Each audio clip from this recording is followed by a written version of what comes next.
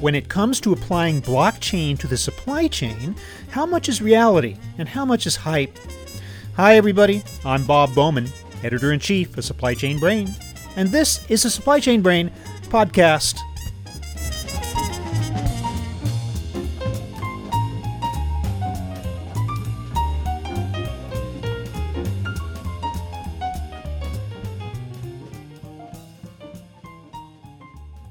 Each week seems to bring a new announcement of some distributor, manufacturer, or raw material supplier employing a blockchain to track product or log key transactions all along the supply chain. We've come a long way in a few short years, from blockchain being tied exclusively to the buying and selling of cryptocurrency to emerging as a valuable tool for recording any manner of business activity. The idea of a distributed ledger existing on thousands or even millions of computers so as to make it impossible to tamper with the data, it's a powerful one. But innovative ideas take time to take hold, and every new technology passes through a period of hype and overselling. So where are we today on that spectrum with blockchain in the supply chain? Today we get a perspective from John Monarch, CEO of ShipChain. We'll learn how far this technology has really come, what's needed for it to become truly pervasive, and, for that matter, what it's all about in the first place. So here is my conversation with John Monarch.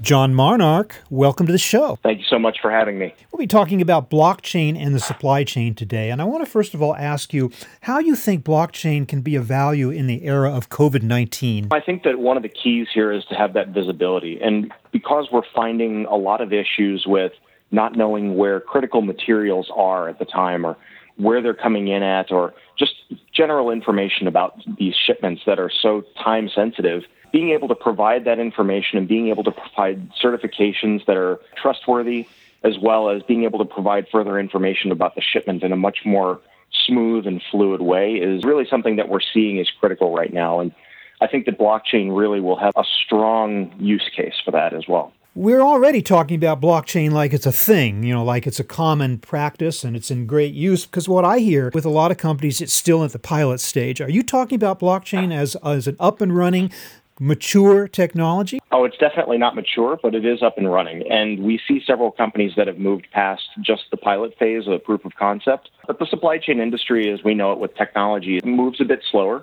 And that's not a problem. It's just everyone wants to see that the technology has been validated first. In 2017, when we really started seeing blockchain and supply chain discussions become a much bigger thing, there was a lot of excitement about it. You'd go to conferences and you couldn't really avoid, it was nothing but that really. Then in 2018, you'd go to the same conferences, and when blockchain was mentioned, you'd see more eye rolls than anything because it had been overhyped and people hadn't really found a good fit in their supply chains for it. Now, as we move forward, people have found where it's a good fit, what it's good for, and they're still piloting in many cases, I would say. But we are finding a good product market fit for it at this point, and it's where there's many parties involved and really not a lot of trust and not a lot of visibility. Another advantage I keep hearing about blockchain is its ability to prevent fraud in the supply chain, counterfeit items and the like, which I guess also comes in pretty handy during this pandemic when the authenticity of product is so important.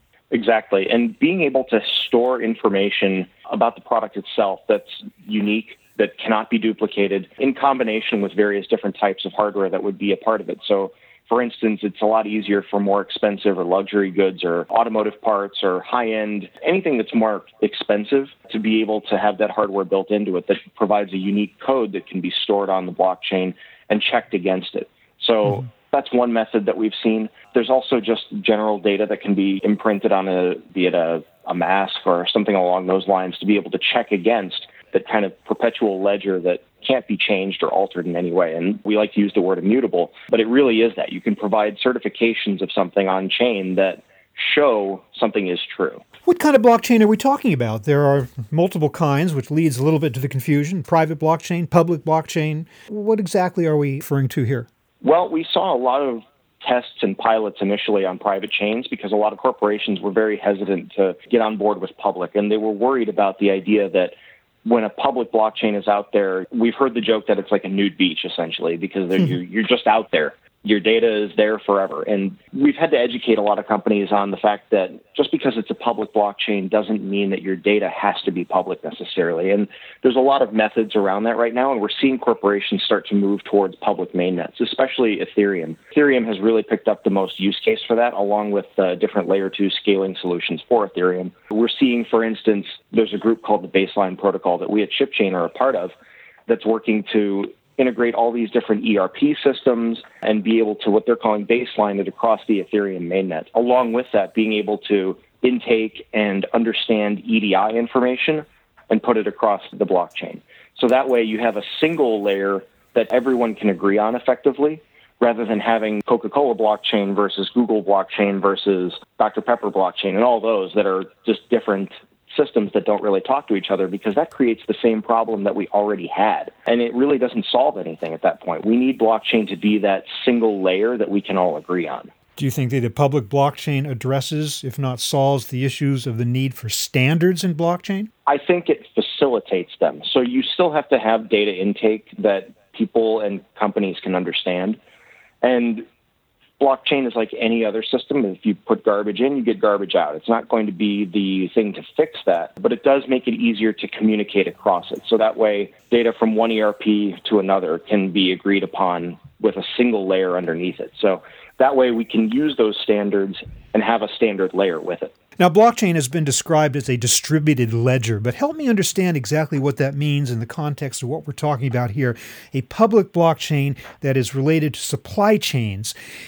In other words, like literally, how many computers is the record distributed over? I mean, how many users are participants in a typical blockchain, if such a thing can be said to exist? Well, on Ethereum specifically, it could be millions. I mean, I don't have an exact count of how many nodes are participating, but basically any computer or any company or anyone that wants to store a copy of the entire ledger can. And that's important because it's what we call permissionless. So, for instance, when you're in a private blockchain, I have to go to whoever hosts it, whoever the administrator is, and essentially ask permission to join. Now, there's issues with that because let's say it's a maritime-focused one. There could be antitrust issues that pop up because of that. Now, in a public chain or a public environment like that, there's really no way that antitrust can become a problem because it is so permissionless. Anyone can exit and anyone can join at any time that they choose. But you talk about the nodes that it resides on. It can get up into the millions. But again, just to drill down to the idea of supply chain, I imagine it'll go on many more computers than are actually parties to the transaction being recorded on the blockchain. Obviously, what is the incentive to a particular party or computer to be a node in a blockchain of this kind? Well, in public blockchains, it's an economic incentive, but also a trust incentive. Public chains like Ethereum right now have miners similar to Bitcoin where they're paid to validate those transactions. As it moves forward, any node that participates in what they're moving towards is called proof of stake. And this gets a little bit into the weeds on technology and just kind of the mechanisms that everyone agrees upon. But any node that sets up, and this will be a low-cost computing system that any company or any even home user could set up at their house, will be able to get paid to participate in validating the network. So not only is it an incentive to keep all of that data truthfully, it's an incentive to get paid to host it as well. You get paid what, in the form of a coin of some kind, or actual cash, or products, or credit? I mean, what is the compensation? Cryptocurrency currently. Some of that is considered security, and some of it is not, which I guess, boy, we could really get into the weeds here if we talk about the different types of coins or tokens out there. But that also is a little bit confusing, but I guess it could take either form, right? It could, and there's a movement for stable coins, of course, which are pegged to the U.S. dollar. Ethereum right now pays in Ether, which has undergone all of the checks and everything, and people are very much in agreement on how it works, and it's very, I wouldn't say price stable, but it is generally agreed upon as being one of the more stable ones out there. But it is that economic incentive that helps keep it running, because why else would you use that electricity, that computing power, all of that to run this other than just the fact that you want to keep a copy of the ledger? Excuse me for taking you back to Blockchain 101, but I have to ask this question because I just sometimes wonder, in the context of supply chain, What exactly constitutes a block? Is it a single piece of data? Is it a single transaction? Is it a series of transactions that reside in a single block? What would be a block in a supply chain blockchain? Well, it would be the same as basically any other blockchain. It would be a group of transactions that are put into one block and then validated by the network. So in supply chain specifically, that could be anything from document transmission to GPS location posting to a transfer of goods. And those would all be transactions technically. So anything that actually occurs on chain is technically a transaction at that point. So, as you say, a single group of transactions can constitute one block, maybe because they're close to each other in time or related in some way that makes them occupy a single block of data. Exactly. Right? So on Ethereum, on the public mainnet, every block is 10 seconds or so, 10 to 30 seconds. It varies based on the network congestion. On Bitcoin, it's 10 minutes or so. On side chains like we're developing, we're actually doing blocks every 1.5 seconds. And that doesn't necessarily imply more speed necessarily, and it can help. It just allows for more data to be put into different parts of the chain. We have heard about delays in getting data onto the blockchain. Is that still an issue? It depends on network congestion, basically. So it's like any other internet connection. If a lot of people are using it at that time, then it can be a little bit challenging. And there are solutions that are being built to that. And one of those is what we're doing, and that's called a side chain, where it's basically another blockchain that is pegged to Ethereum, but we're focused on supply chain transactions exclusively. So that way, we're not going to have people building games on top of it. We're not going to have people doing trading on top of that. It's focused exclusively on people developing for supply chain. So that way we're able to not have any of the issues that come with the public Ethereum layer that has games and other things running on top of it. There's also much more complex ones called zero-knowledge rollups and all kinds of other layer 2 scaling technologies that are pushing everything to well over 1,000 transactions a second now. Now, you have said not one size fits all when it comes to blockchain for the supply chain. When doesn't it fit, or what are some of the variables that would determine customizing or differences in types of blockchains in the supply chain that makes you say that? Well, I think it's more of what do you need to put on blockchain? And for when blockchain is used, we think that it's important to have a single layer there that everyone kind of agrees upon and trusts. So that's not necessarily using private chains or having different ones that are disparate throughout all these different systems. We think that there should be a mainnet layer. But at the same time, not everything needs to go on chain. We tried to initially in 2017, everyone was looking at how much can we shove onto a blockchain? Can we put full documents on there? And that's just a waste of time. It's a waste of money. And it's a waste of effort. Now, what is good for blockchain is being able to prove ownership, being able to show document notarization effectively, transferring value, and just being able to prove something that you might want to have hold up in a court of law. And we're seeing that a lot of legal jurisdictions right now are accepting blockchain transactions as almost as good or as good as a notary stamp because it can't be changed at all. Technically, it's more secure. A notary stamp can be faked, but the stamp on a blockchain, you can still identify it as long as whoever has stamped it has their identity basically out there. So that way we're seeing that it's very effective in that case. And what is interesting to see is that for a while, everyone wanted to see the blockchain stuff. They wanted to see the technical pieces, but now it's you really don't need to see it unless you absolutely have to if you're in supply chain.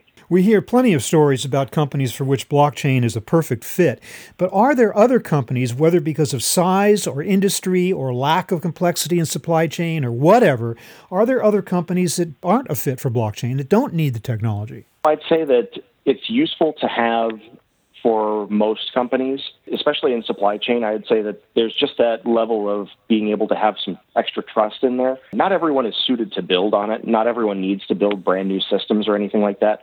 So what we'll see is a lot of software built on top of it that the actual end customer never really sees and never even has to realize that it's blockchain. That's more of what you'll see than something just not being a fit, I would say.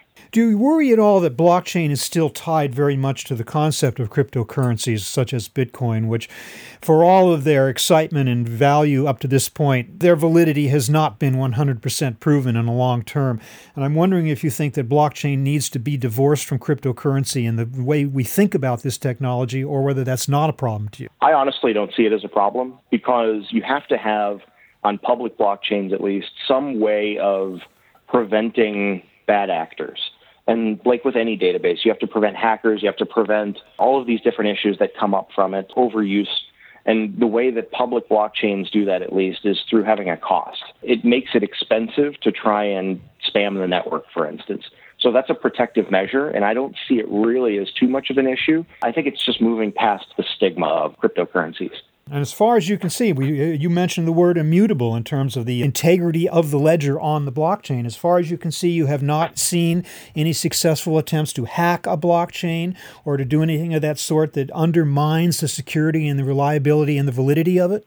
Not on Ethereum especially. Now, what we've seen is poorly coded smart contracts on top of it that have had issues and led to loss or hack. Now, that's not the blockchain itself, however. So it really comes down to, are you writing good software? Are you doing proper reviews? Are you issuing updates as necessary? And on a blockchain, even though it's immutable, the way you would issue an update is just by putting out a brand new contract and telling people to use that one instead. It's really good or best practices that come into play here, but we've actually not seen a successful attack on Ethereum itself. Going forward, how do you think blockchain can be made even more feasible, more acceptable, more effective, just better in any way? What future types of changes do you think we might see there that are necessary? I think the most critical piece is going to be user experience. And we see that with most technology. So the first era of supply chain software, I like to joke, felt like it was developed for engineers by engineers. It was cumbersome. It was very challenging to use. People really didn't enjoy using it. It felt like a challenge. Well, now we've started to see that evolution to where people are taking usability standards. They want to make it feel like using Facebook at home. I mean, it takes 5 minutes to learn. It's very quick and easy. And we think that same evolution has to happen in blockchain, where it should be extremely easy to use. It should require minimal training. And in supply chain, it shouldn't require flying a trainer out from the company and spending $100,000 for 2 months of training. It's ridiculous. And the way we get more people on board, and smaller companies especially that can potentially even benefit the most from this technology, is by making it much easier for them to use. So you're not saying, you seem to be saying that the future of blockchain technology is here today as it exists. It's simply a question of getting it used to a greater degree. I mean, the current technology, no tweaks of any kind in the technology or the coding actually required, right? Oh, there are plenty of underlying advancements that should happen, including in scalability of networks.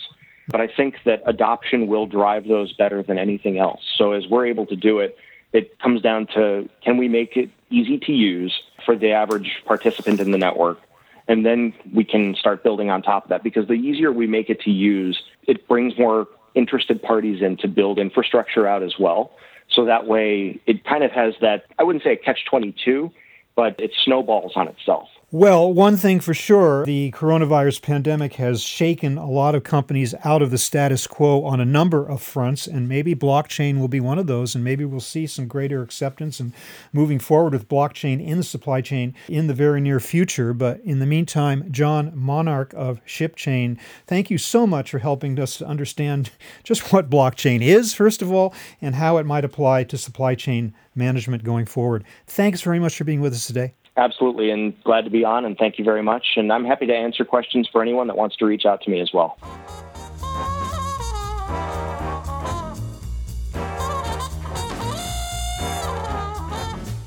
That was my conversation with John Monarch, talking about the state of blockchain for the supply chain. We're online at www.supplychainbrain.com, where we post a new episode of this podcast for streaming or downloading every Friday. You can also read my Think Tank blog, watch thousands of videos, and access all of our other content, including the digital edition of our magazine. Look for us on Facebook and LinkedIn, and follow us on Twitter @SCBrain. You can also download or subscribe to the podcast on Apple Podcasts. Got any comments or suggestions on this or any episode? Email me at rbowman@supplychainbrain.com. Stay well, and see you next time.